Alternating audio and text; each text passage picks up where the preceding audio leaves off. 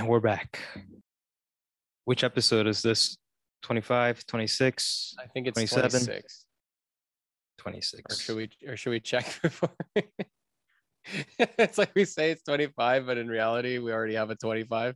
I think it's the 12th episode we're doing because hold on. We started episode 15. Oh yeah, you said okay, yeah, we had an intro episode of episode 15. And then we started at 16. So we're on 26 because today's the recap episode. Yeah. CGC recap episode, 10 episode recap. As much as this is for our listeners and viewers, this is more so for ourselves because we learned from season 1. We did 14 episodes and we didn't take notes. And now we don't know what those episodes are all about. 14 episodes that we need to rewatch because we have no idea what the hell they're about. I think we got the gist of it. A lot of it kind of went into the back of our minds for those particular episodes. And then we just started implementing it throughout the year in 2021. I think one of the biggest was mainly continue to foster relationships, build your online presence, focus on SEO, treat your business like a business. Those were the main things that we talked about. That's the most generic stuff you could ever bring up. Well, that was the gist of a lot of the things. And to be honest, if we start diving through a lot of these episodes, it sounds like when you go to one of those what do you call them? Those entrepreneurs on Instagram, and they go like, you wake up at 7 o'clock. You wake up at 4 a.m. You go to the gym for an hour. You work 6 hours and that's it. You do that for a year and you're good. The ironic thing though, is that a lot of those fake entrepreneurs, they're spouting things that they have heard from actually successful people because it actually worked for them, but they actually applied it. These entrepreneurs that regurgitate this stuff, they say it and post those motivational quotes on Facebook, but they don't actually do any of that. They just regurgitate it. But the funny thing that I noticed about the latest 10 episodes that we did as we were coming back into it, a lot of the same ideas, topics were kind of being revisited, but it was just kind of like with different people's experiences. Everyone talked about how SEO was very important, but everyone had different degrees of. No, not everyone. Sorry, but no, it was a couple of them did. What I noticed is that we could look at our notes over here. SEO was mentioned once, twice, 3, 4. Okay, 4 times. So 4 episodes, but they all had like every couple of guests kind of were regurgitating the same thing in a way. Big focus was on creating strategic video. Yeah, a lot of guests were talking about that. Yeah. Strategic video, results-based videos. We're going to go through all of these in this episode anyways. We'll just take it off. Maybe we should just start going into it right from episode 16. Yeah, let's just dive right into it. So episode 16, we had Bridget from B Video Productions. And I don't know about you, but I felt like that episode, I felt a little rusty just jumping right into it again after a full year hiatus. Almost. It was actually pretty good. No. Yeah. Because I edited it. It was fine. We actually got a lot of usable highlights out of that one. Yeah, a couple of those cracked the 3,000 view mark on Instagram, which I still don't know how that happened, but yeah, I know how. Amazing. So when we started posting Instagram reels, the first 4 reels we posted got 3,000 plus hits.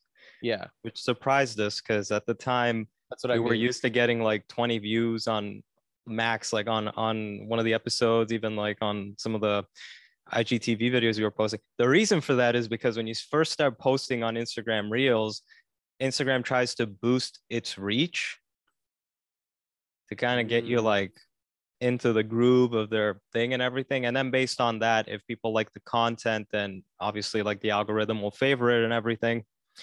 I think in terms of our content, I don't know why it kind of tapered off to around the 400 mark.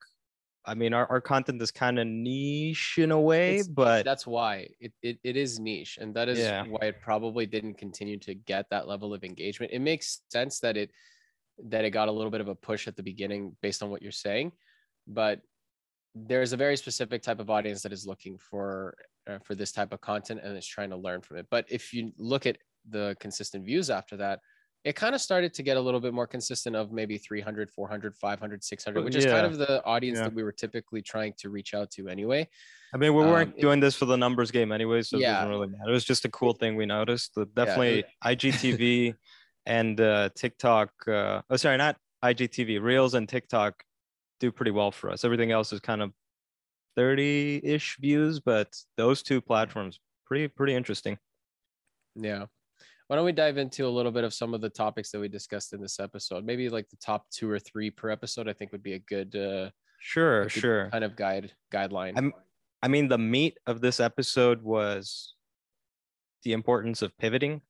So what Bridget did with her business was she was doing predominantly live action video. And then when the pandemic hit, she wasn't getting any of that. So she pivoted into animation video. And she's doing really good on that front, you know, getting a lot of work and everything. So her business is now where it was in the past, 90% live action, 10% animation. Now it's the other way around. So the main lesson from that is sometimes you need to pivot your business to survive. And more generically to say, you have to adapt. Adapt. You have to adapt.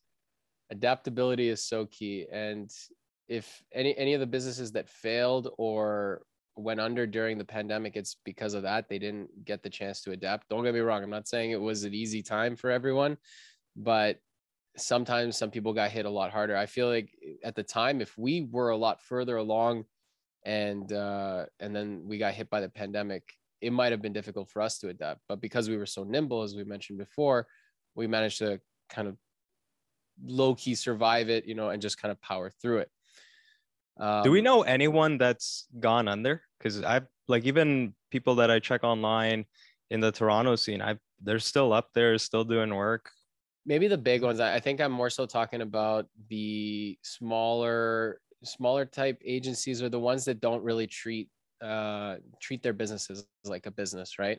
I think that's so it was, I probably guess, just freelance. Suffer. So what? So I guess just freelancer / I'm kind of a business owner, kind of just went back to being freelancer, or just pulled out entirely. Maybe. I mean, a lot of these other companies, they probably are still going, but they probably still took a hit to the point where it just kind of took them back several steps, right? So I think that's more so what happened. To be honest, I feel like everyone is already very COVIDed out. I don't know if that's the right phrase. Everyone knows that it was. I don't think it's a word, but you know what I mean. They're tired of it at this point. We're all kind of moving past it. So let's kind of also talk about some of the other interesting things. And what was this one? Business plans are just a guideline. I found this pretty funny because it's a good way to get your business started, thinking about what you want to do, how you want to do it, especially when you don't have a lot of experience, but it shouldn't be the be all end all. If you put something in your business plan, that shouldn't be necessarily set in stone.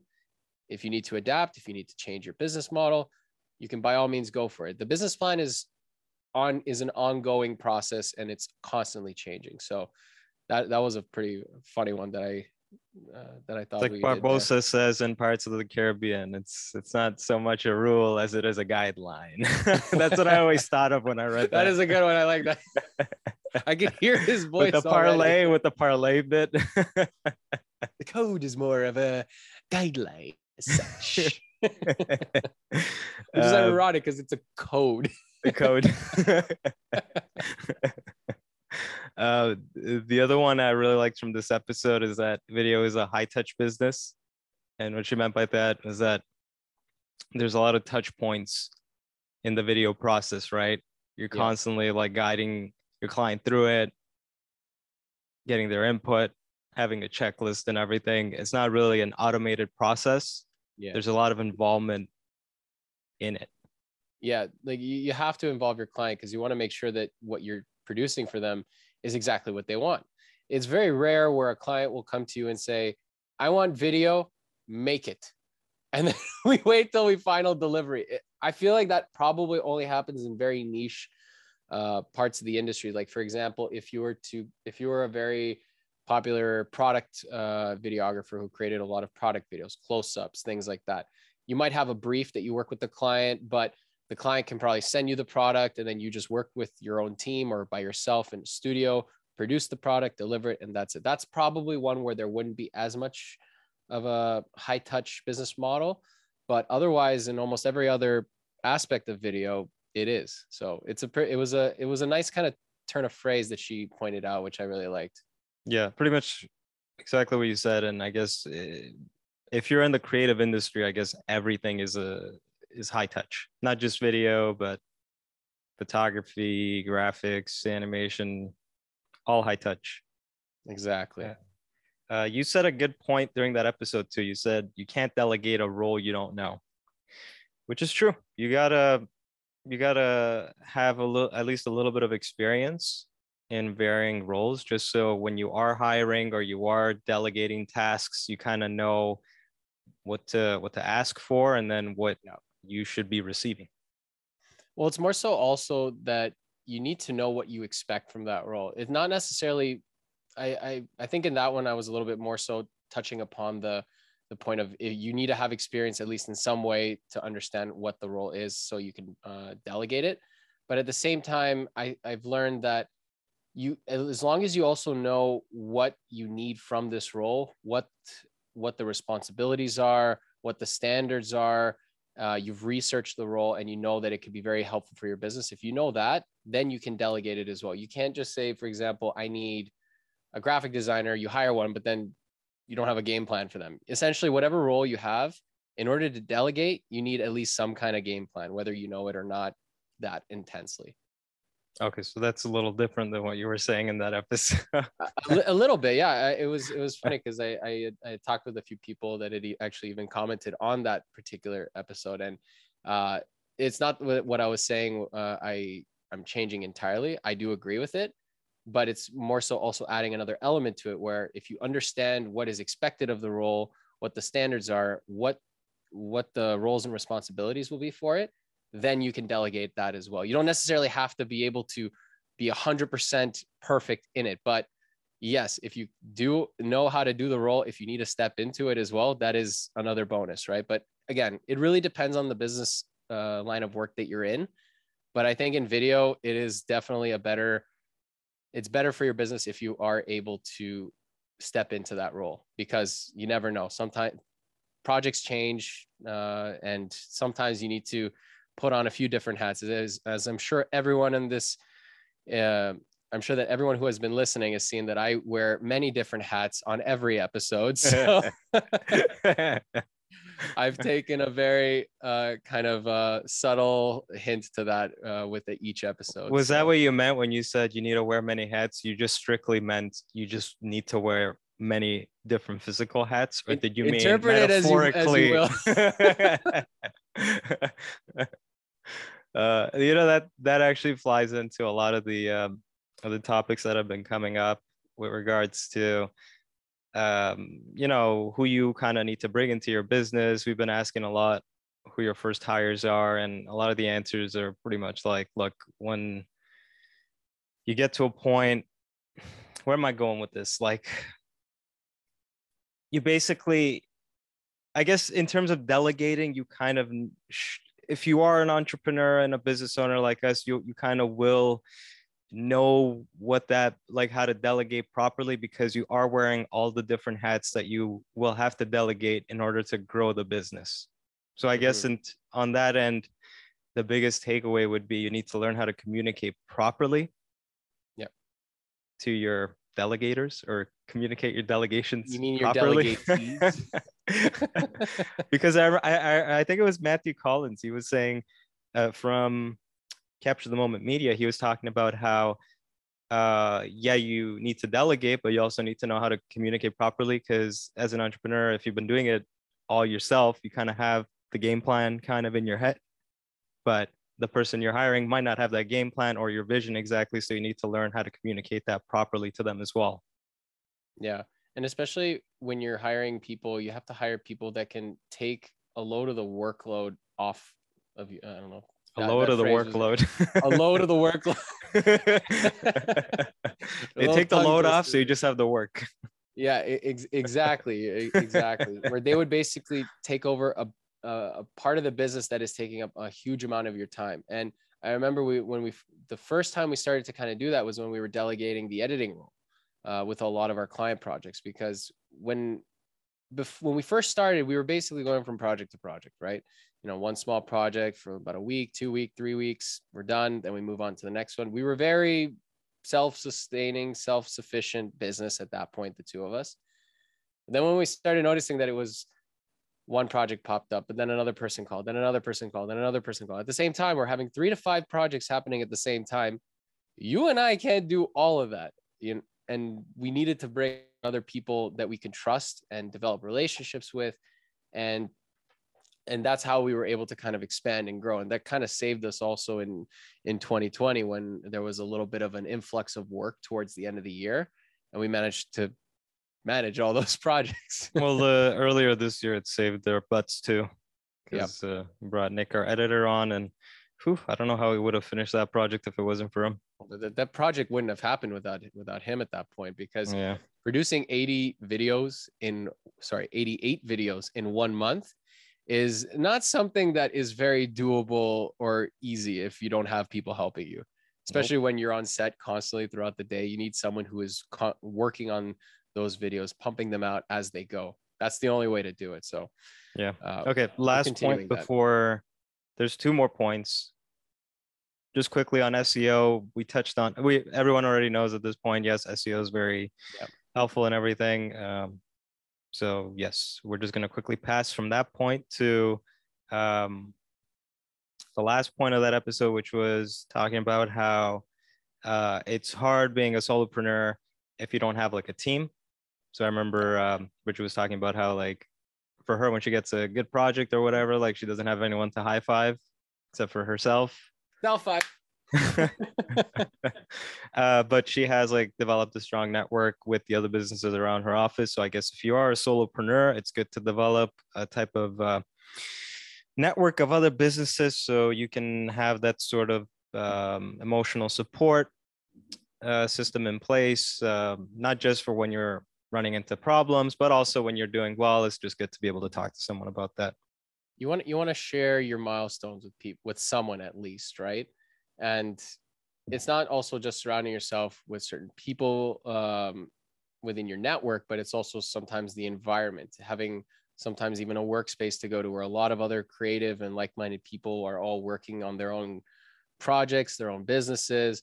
That's why I've always found interesting these shared workspace type. I wouldn't call them incubators really, but it's like a shared workspace. So work hub, isn't that what they call it? Work hub, yeah, work hub. That's the word.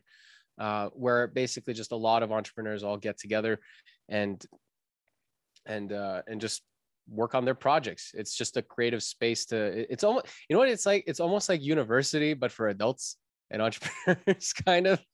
You know, it's like the library section of the university. That's it. The third floor of the Ryerson Library. Everybody's quiet. Nobody makes a noise. No, that was the one that was the open concept where you could talk. Wasn't that it? Oh yeah, that was the what was it? I forget what it was called. But yeah. Anyways, they get the point. Yeah. But one thing just to note about these shared workspaces is Google will be a pain to get your business registered if you're going to be working out of No. You're going to confuse them. If you want to get the verification code so you can change your address on Google Maps, it is a nightmare to deal with. We're trying to come up with, I mean, they're supposed to mail you the code. We've been waiting over a month. I don't know what's going on. It's been over a month. They say they'll send it in 2 weeks. So we get in touch with them, and then they're like, okay, we could do a video verification so we'll go on Google Meets and whatever. And we're now registered with this work hub place. And then apparently because their signage is not there, it doesn't count. So I'm like, okay, can you at least send us the verification code? And it's like, yeah, it'll be sent by mail. I'm like, it's been over a month and I've done it twice. And they're like, okay, we can't do anything about it because that's a different department. I'm like, can you connect me with someone with that department? They're like, it's all automated. We can't help you. And I'm like, this doesn't help me at all. What I find very funny is that over video call, they want to see a business card. They want to see signage. They want to see your third born. But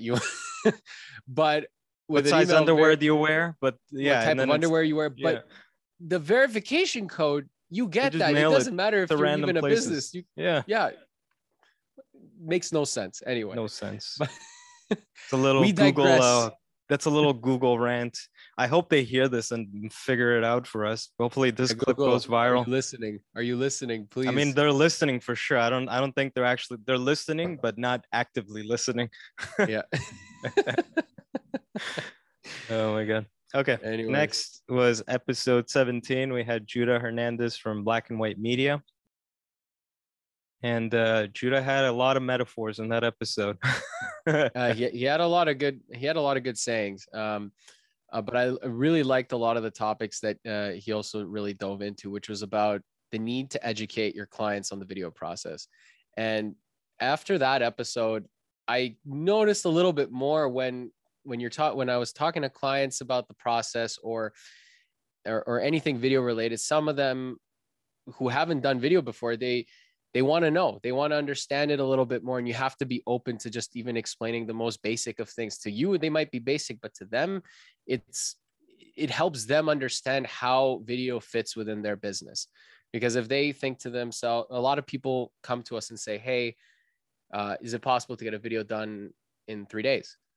That's because they don't know how it works, how much time and energy goes into it. And that is what part of the reason why all of last year and this year, we've been creating a lot of our own educational blog video content that kind of dives into different aspects of the whole video production industry and the whole process. And I think it's really helped a lot of our leads and clients understand how we work and how the world, how the video world works. Yeah, I mean, we definitely use it as reference points, you know, if especially at the beginning, we'll say, if this is your first time, check out this video, or we're going through this process right now. Here's a little video that explains it. Oh, okay, you need to prepare for an on-camera interview. Here's another blog content that'll just explain the whole process to you and what you need to prep for.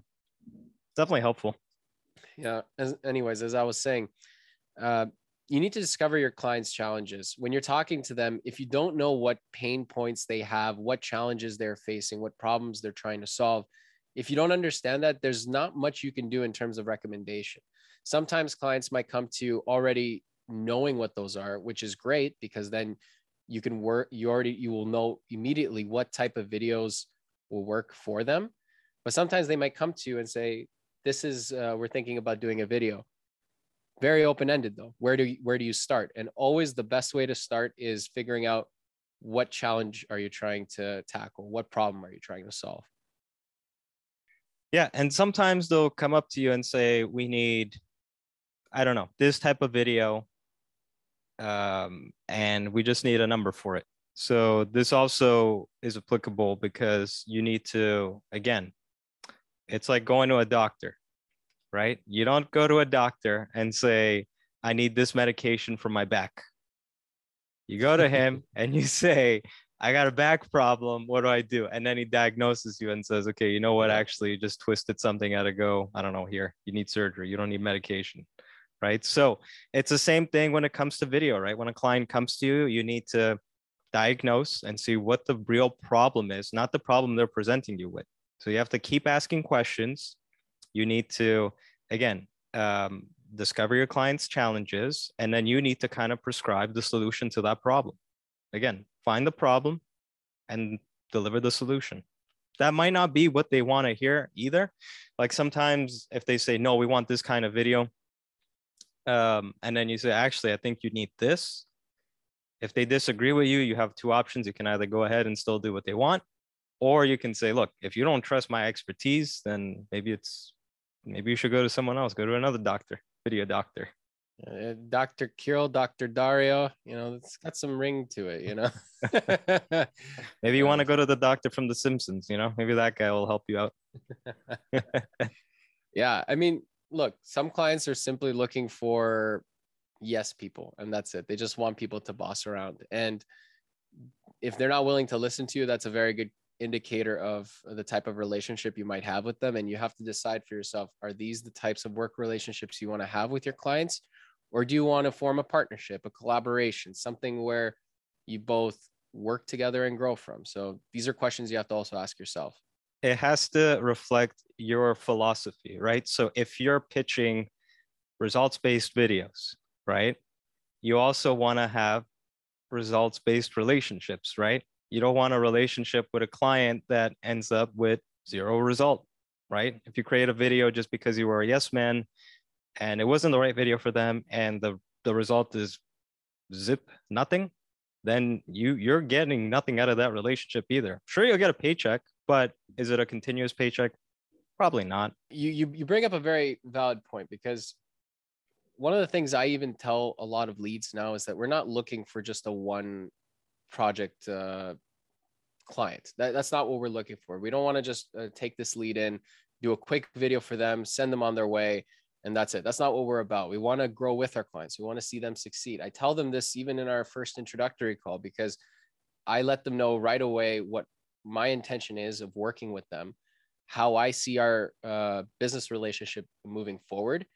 And a lot of the time I get great responses from that. And a lot of them are intrigued, because probably a lot of people don't tell them that right off the bat. Yeah. I can imagine a lot of production companies, they get a call and someone says, I need a video. Okay. So when do you want to do the video? It's like, that's not the first question you ask. When is the due date? When do you want to do it? What's your budget? They might not even ask the budget until deep into the sales process. But yeah, like, I mean, for sure. And again, this goes back to client education. A lot of clients are not familiar with our world. So this is why you have to really educate them, not just on the video process, but your process as well. Exactly. And if you don't know your process, you got to sit down and figure that out. Exactly. And that was actually another thing that helped us even, that was actually another topic that we discussed throughout the episodes as well, that you need to know how you're going to do the whole process from start to finish and get as detailed as possible. We all know the classic: pre-production, production, and post-production. That's just a small part of it. That's not even including all the, and then even those are broken down into. Exactly. Here's the thing. I think if you're a freelancer or you're just starting your video production business, you're just focusing on that. And even those processes are very basic, you know, they're not as detailed as you think they are. You need to figure things out right from the introductory call, or right when they fill out the form on your website. What's the next step after that? You got to figure it out all the way to contract signing and then pre-production. Then within pre-production, you got to have everything in place. Yeah. Storyboarding, shot lists, you know, the classics. Treatment. Yeah. But that goes to systems, which we talked about a couple of episodes further down. I feel like what I'm seeing with this recap episode is we're kind of going from topic to topic, which I kind of like it. I like the more organic way of how we're going from it, but we do have to also highlight some of the key episodes that we talked about and those ones. And we'll just go episode to episode, and this might even be a two-parter. I was actually gonna say, I think this is gonna be like a 2, maybe even a 3-parter, depending on how long this gets. Because we're only on episode 17. We're on episode 2. And we're already a half hour in. Is it actually? Okay. Wow. Yeah. So who knows? But okay, let's go to the next part, which was working on your proposal. Yeah. So that was one thing Judah was talking about, how when he really puts a lot more effort into his proposals, that's when he started to close a lot more projects, which I agree, but we personally have taken a different approach to this. So we don't really refer to our proposals as proposals anymore. We kind of just refer to them as summaries, summary meeting. And we actually, Chris from Signature Video Group pointed this out, which is the episode after this, how your proposal should just be a summary or a recap of everything you've discussed up until that point. Basically, your proposal, there's no surprises there. You're just doing a recap. This is what you came to me for. This is kind of the information I got from you. This is the solution I suggested.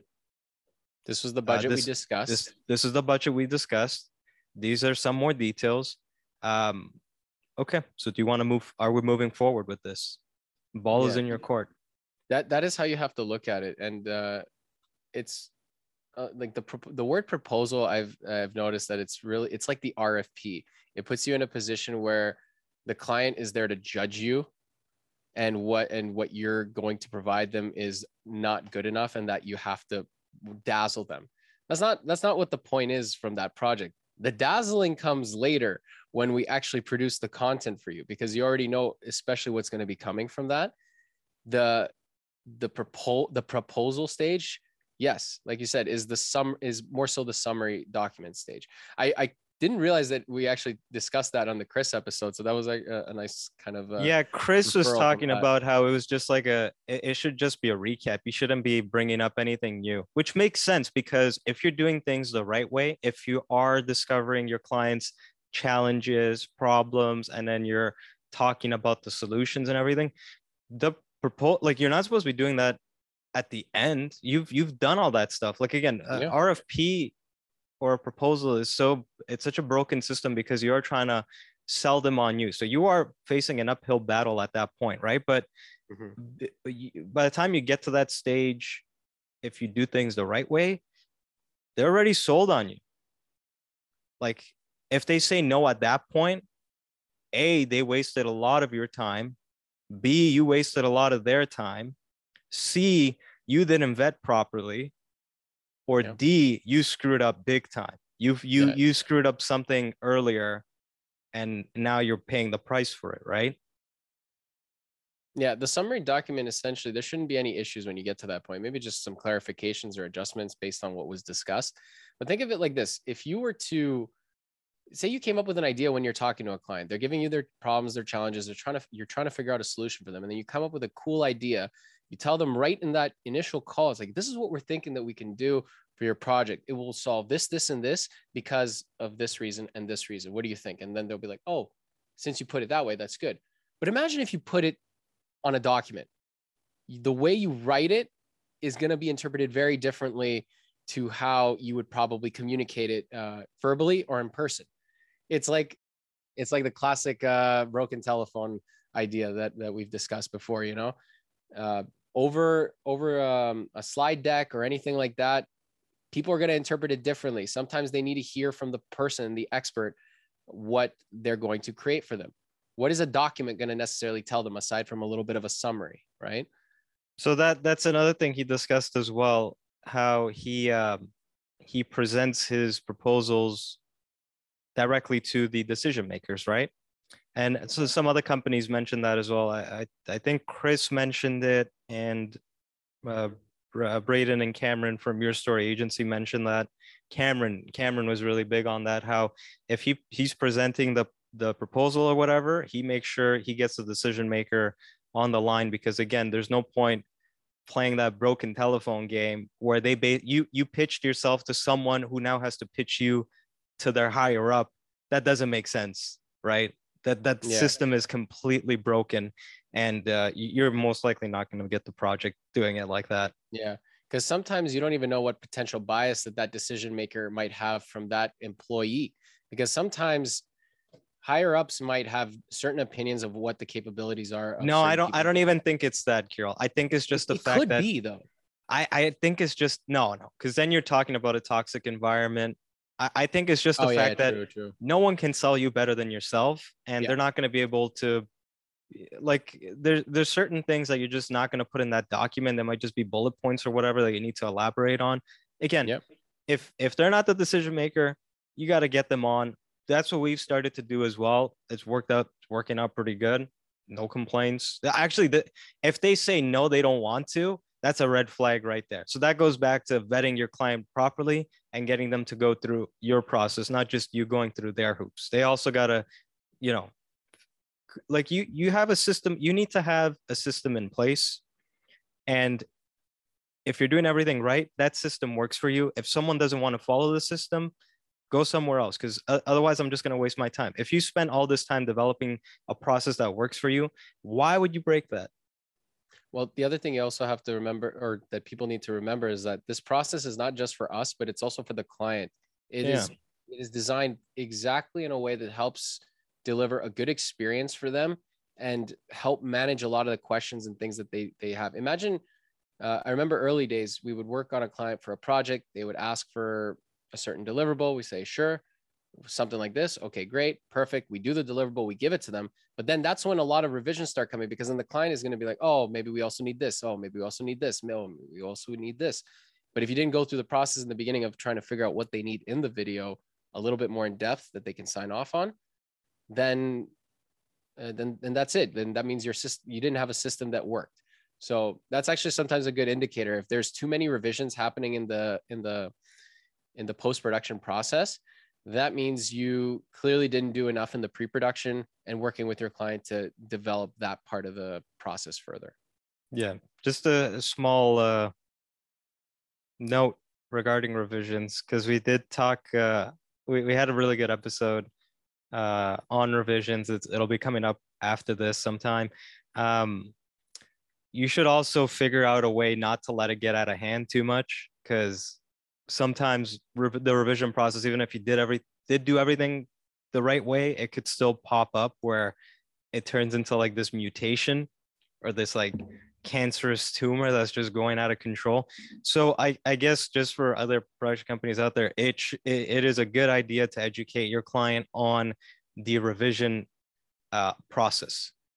Yeah. So if you, after like a certain amount of revisions, you can't let them know after they've signed the contract and when you guys are in post-production that, hey, after the third one, you guys got to start paying, because that's going to cause problems too. So yeah, one thing we've done, for example, is we've put that in our expectations of what they need to know. Yeah, setting communicate that to them. Yeah, we put that in our earlier documents. I think even before onboarding. In our summary document, we put that we strictly outline, look, this is or I think it was in our onboarding documents, like this is part of our system. Like we include these amount of revisions, it's outlined in this part of our contract.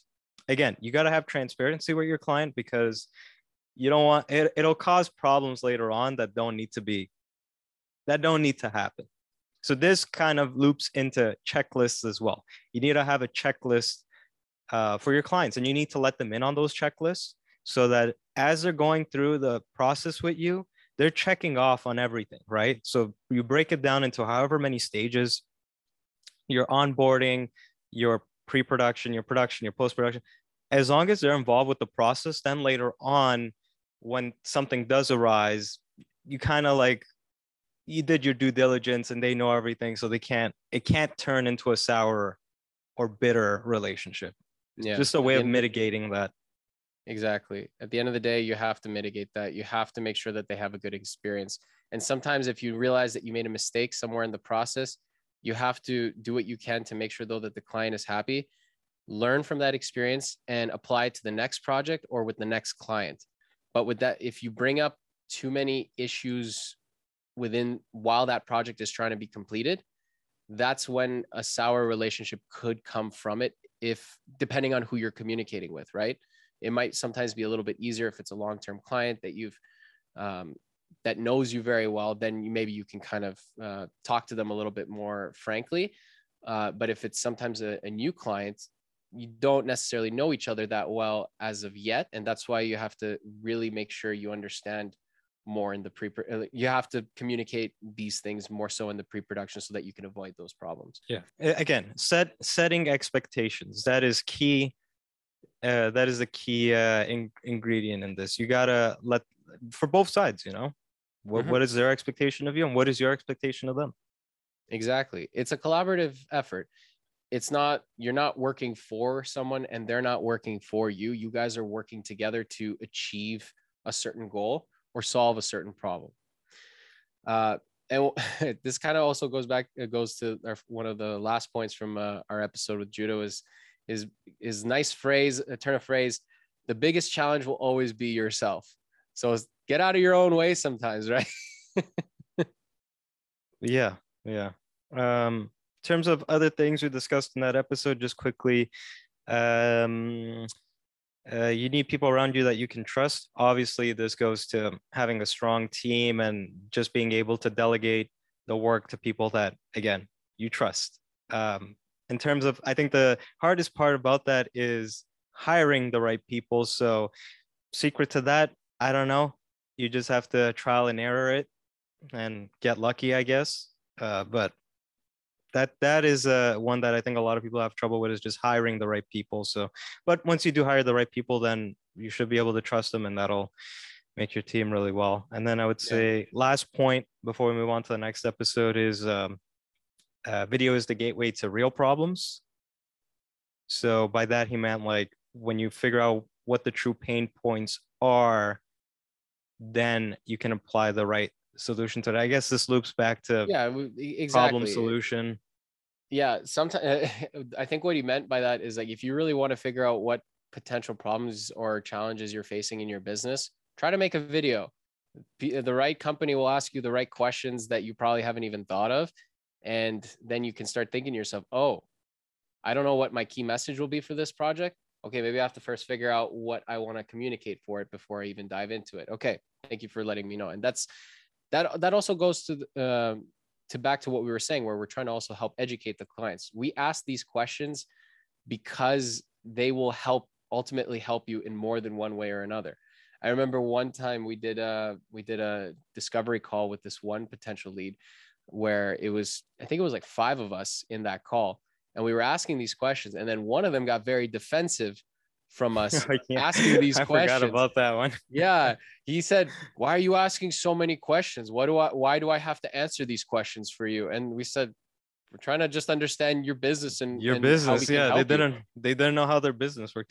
And the funny thing is that call ended that relationship, which I thought was hilarious because we got a call from our contact there after that, and they're like, oh, I was really upset about the thing and the this and the that. And I was like, what happened? Like, we were just asking like a simple, straightforward questions. Like, but again, I We're guess just they asking, wanted, like, what was your goal? How yeah, does your business work? What type of video do you, what kind of videos can we possibly make based on on how you guys operate your business? If you don't want to communicate that to us, then we can't help you. So that's fine. Honestly, I'm happy that project didn't go through. And that just yeah, affirmed a lot of the things that we talked about. yeah. And I guess that it was just a red flag for us when they reacted that way. We were like, all right, we didn't mean anything, but I don't even know what you took from it, but okay, bye. Some people are also naturally defensive. I noticed one thing that I find that is a defensive trait if you're talking with someone on Zoom is if they have a blank screen on purpose and don't want to show their face to you. To me, that's personally like a little bit of a red flag sometimes because Yeah, it's like, why are we doing this over I Zoom if think you don't want I to show think me your going face? forward, yeah, I think going forward, it's like no, like I need to see who I'm doing business with. Okay, we can reschedule this then, and then I would just take that as a red flag.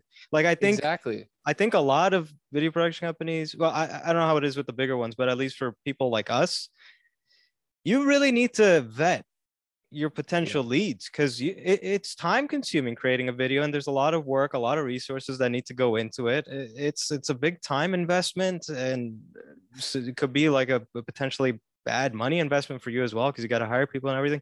You need to vet your clients, man. Like if you're getting a bad vibe or they don't want to go ahead with the system you have in place, bye, go away. I don't need you. I got other people. I get email. We get emails every day. New people. I don't care. Bye. I got another lead. Yeah, because Someone else will come along that'll be better than you.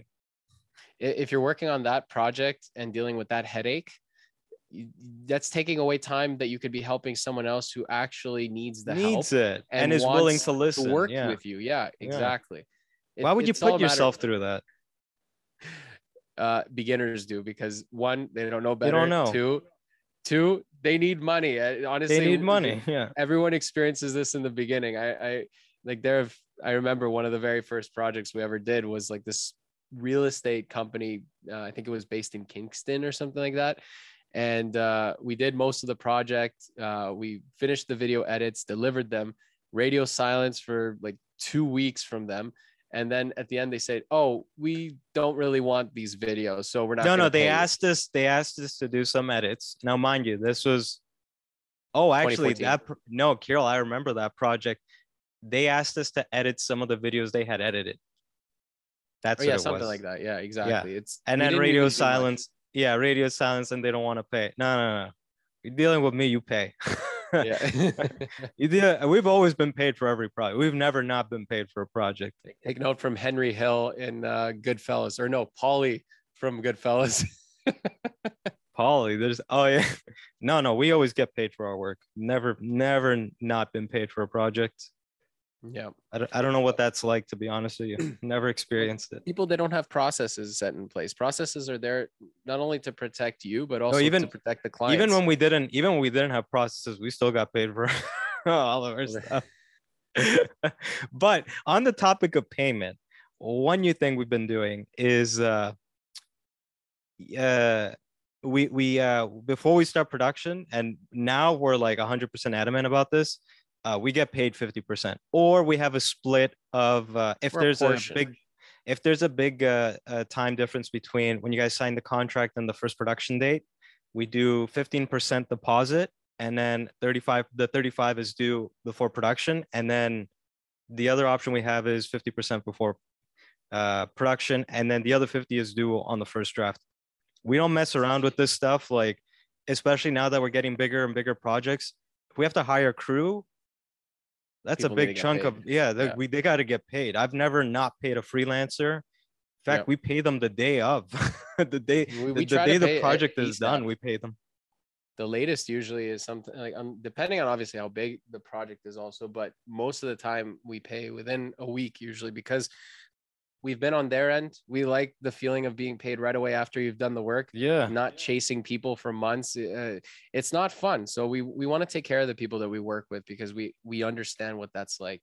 And these deposits that we're asking for from our clients, it's not just for us, it's also for you as a business. Imagine you have put $100,000 into the marketing for a certain campaign, and you hire a video production company, which is set to start shooting and producing a video a month before you need that video ready. You hire them, but you don't pay a deposit. And then 2 weeks later, when you're supposed to have set shoot, who knows what that company might be up to, because there's no deposit or anything set in stone. No, but that's I think what you're saying is you need to set that in that situation. You should have signed the contract. Deposits are mainly look, accountability. Look, it's meant for accountability. Deposits are just so they're in, it's more so commitment. You're committed down to this project.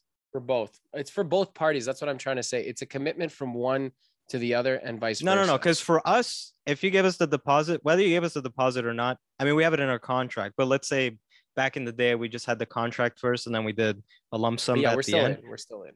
Like as soon as you sign the contract, we're legally bound. So it doesn't matter. It's more so we want that commitment from the client to go like, you can't back out. Like you're committed to going through with this, right? Because again, we're gonna have to put a lot of work into this. So this deposit covers the pre-production work, the communications, the cast and crew scheduling. It covers a lot of stuff. And then also like imagine they cancel like the day before on you. Well, we've had stuff like that in the past, right? And at the time it was just me and you shooting, so it was all good. But imagine you hire someone and then you tell them like the day of or the night before, hey, it's canceled.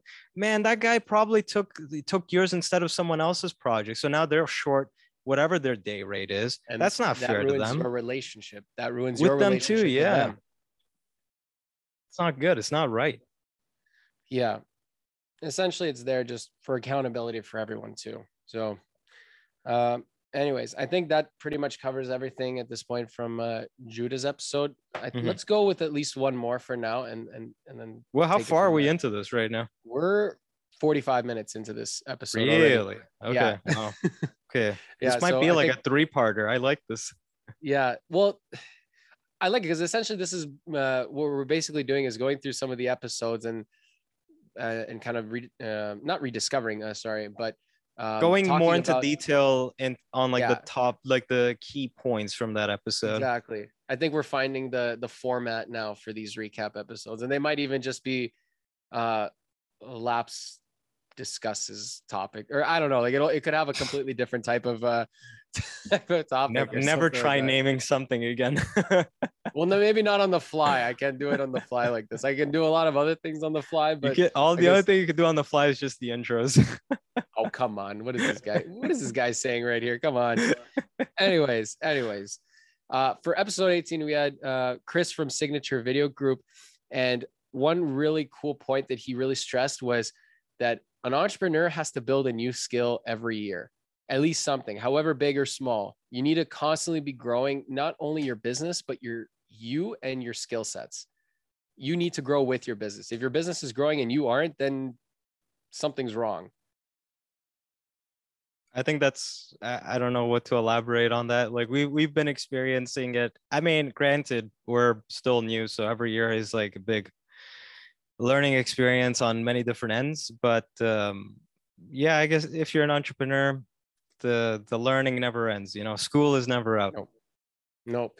Yeah, you graduated from school, but yeah, the school of life is something a little bit different, right? Getting too philosophical here. Yeah. Other points from that episode we kind of already discussed. We discussed the broken telephone game, video as an investment, increasing output by increasing your team. Yeah, that's pretty we talked about pretty much self-explanatory. most of these. Yeah, we also Vetting talked your about leads. Yep. Increasing SEO. output by increasing your team. I mean, the video as an investment is actually something we kind of hinted at, but we didn't really talk about it yet too much. But that's one thing that probably, at least clients that know what they're needing and they know what challenges they're trying to solve, they will automatically realize that the video is an investment. No, that's not what it was. I remember this one. No, I know, but I'm taking a point from it, is what I'm saying as well. The client doesn't realize that the video is an investment. It's our job to make them view it as an investment. That's what that point was. Yes, if they don't at that point. But they normally never do. Yeah, because a lot of them also don't know what challenges they're trying to solve. If a client is coming to you is like, maybe we need a video. Why do you need a video? Because other people are doing it. That is a good example of a client that doesn't really realize how much of an investment it is. They know it's something that a lot of people are doing and will probably help their business, but they don't really know how it's tied to them. And the key is, in order to teach them that video is an investment, you have to tie it to their particular situation. Whatever their challenges or problems they are solving, if the video can solve that particular challenge or problem, then they will be able to connect the dots. It's about kind of connecting the dots and applying to their unique situations. Kind of. No, I think you're making it more complex than it is. Yeah, you're making it way more complex than it was. Like the main gist of that was basically we were discussing how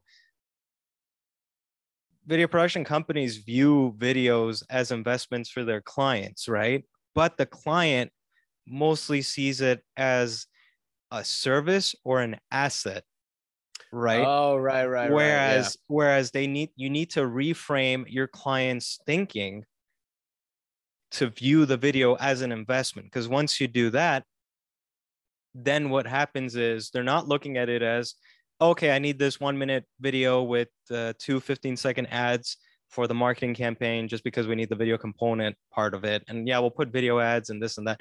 They need to view it as like, okay, I'm putting money to get this asset because it's going to give me a certain ROI.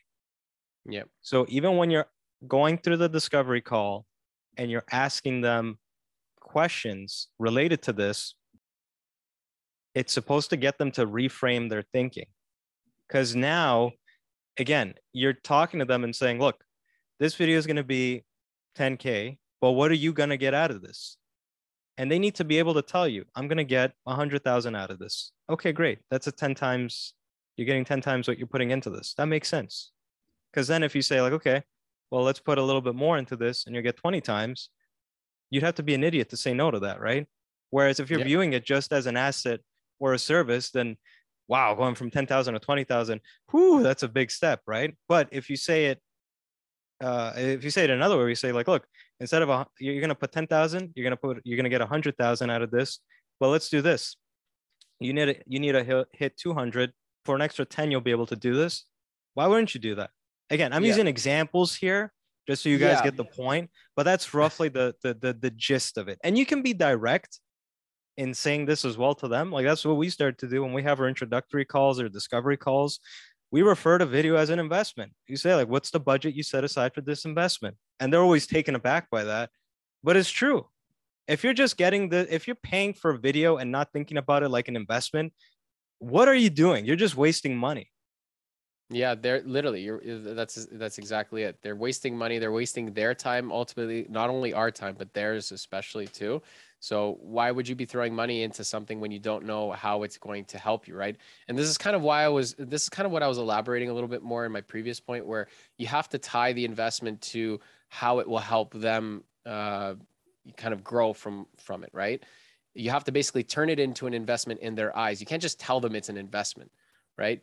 That's why I'm saying you have to relate it to their unique situation. And sometimes, and the first way to do that is ask those probing questions, ask why they're making the video, what is the purpose, how they're going to promote it, what problems or challenges they're going to be solving with it.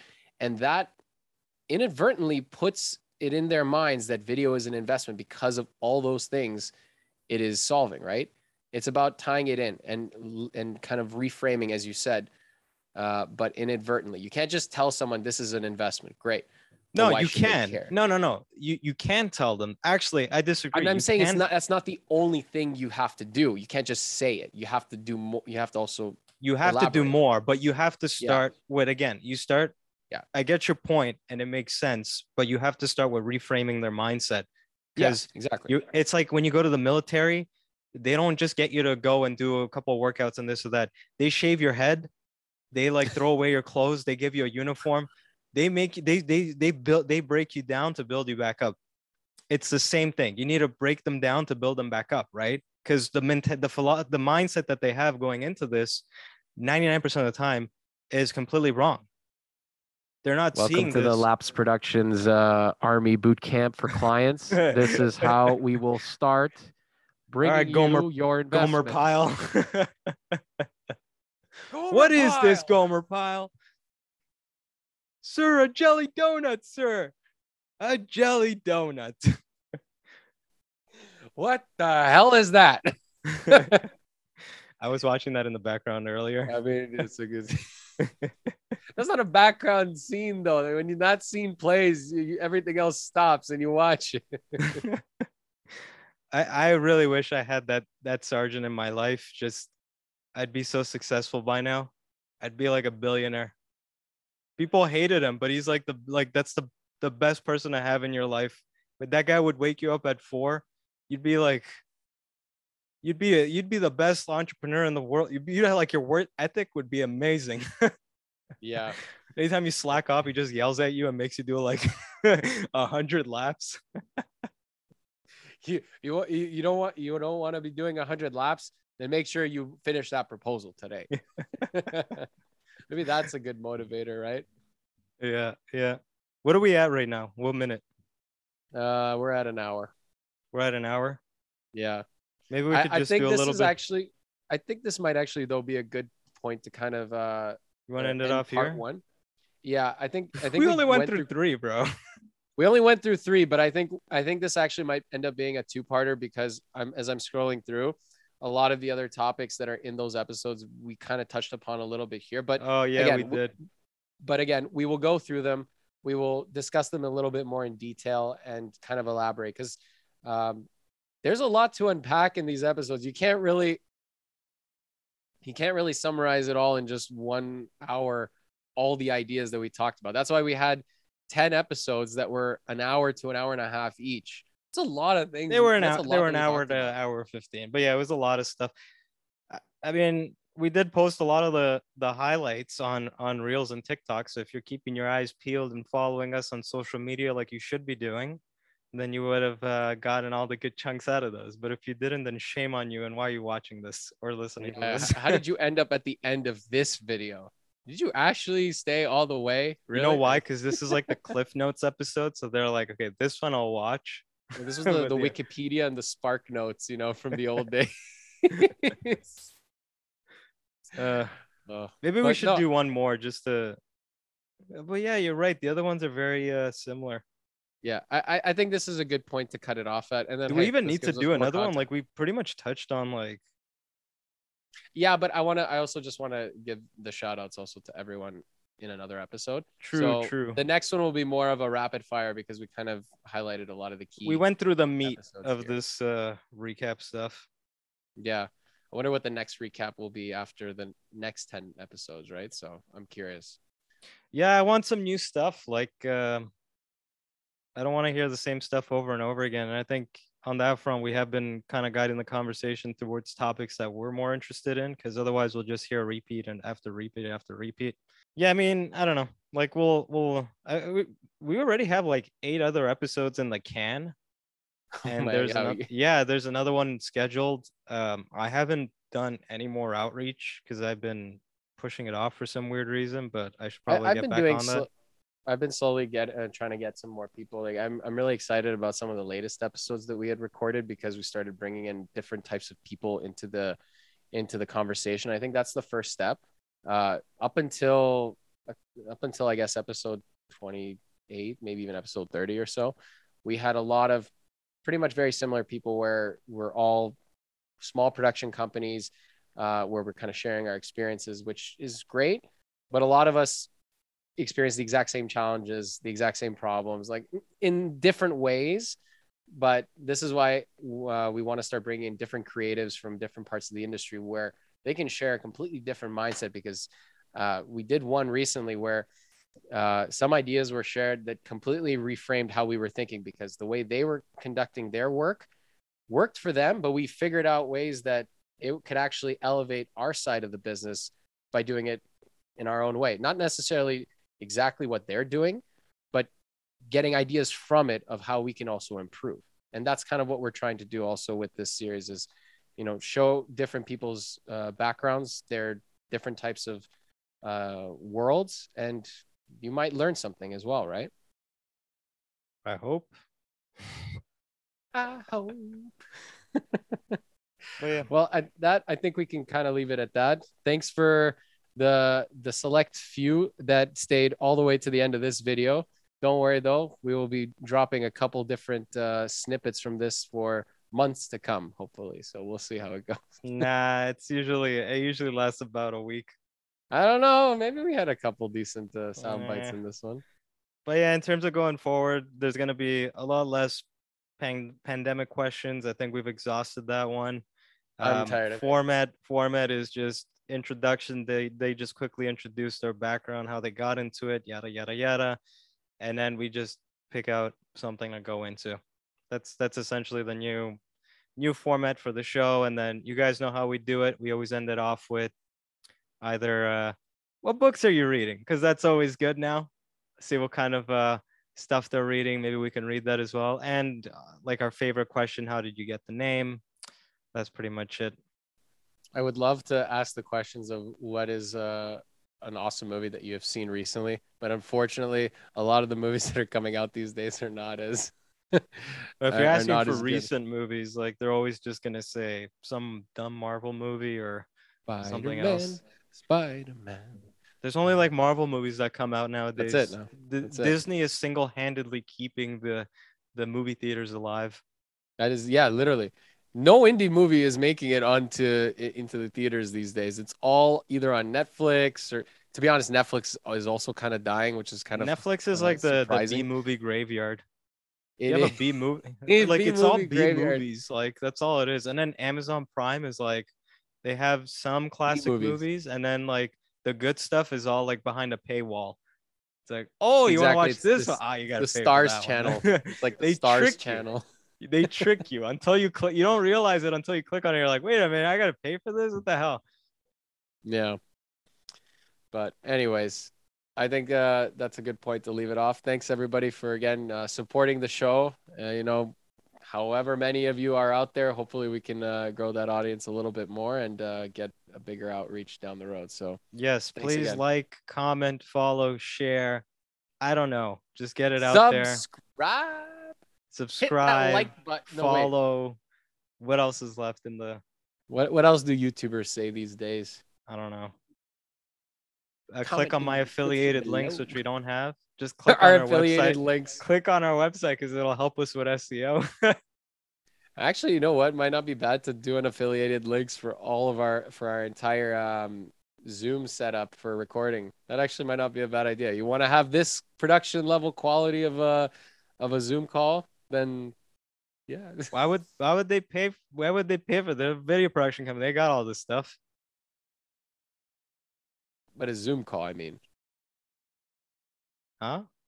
For a Zoom call, I'm talking about. What for a Zoom call? No, I mean, whoever's listening to this either has their own company or they're in the field anyways. They got the equipment. It's actually kind of one last thing to note. I always found it funny anytime we hopped on a call with one of these companies and they noticed that we were with full HD setups for our cameras, and they're like, "Oh no, what do I do?" That happened a couple times, which was pretty funny. Anyways, I think that's good. Let's end it off there. Sounds good. All right, take care, everybody.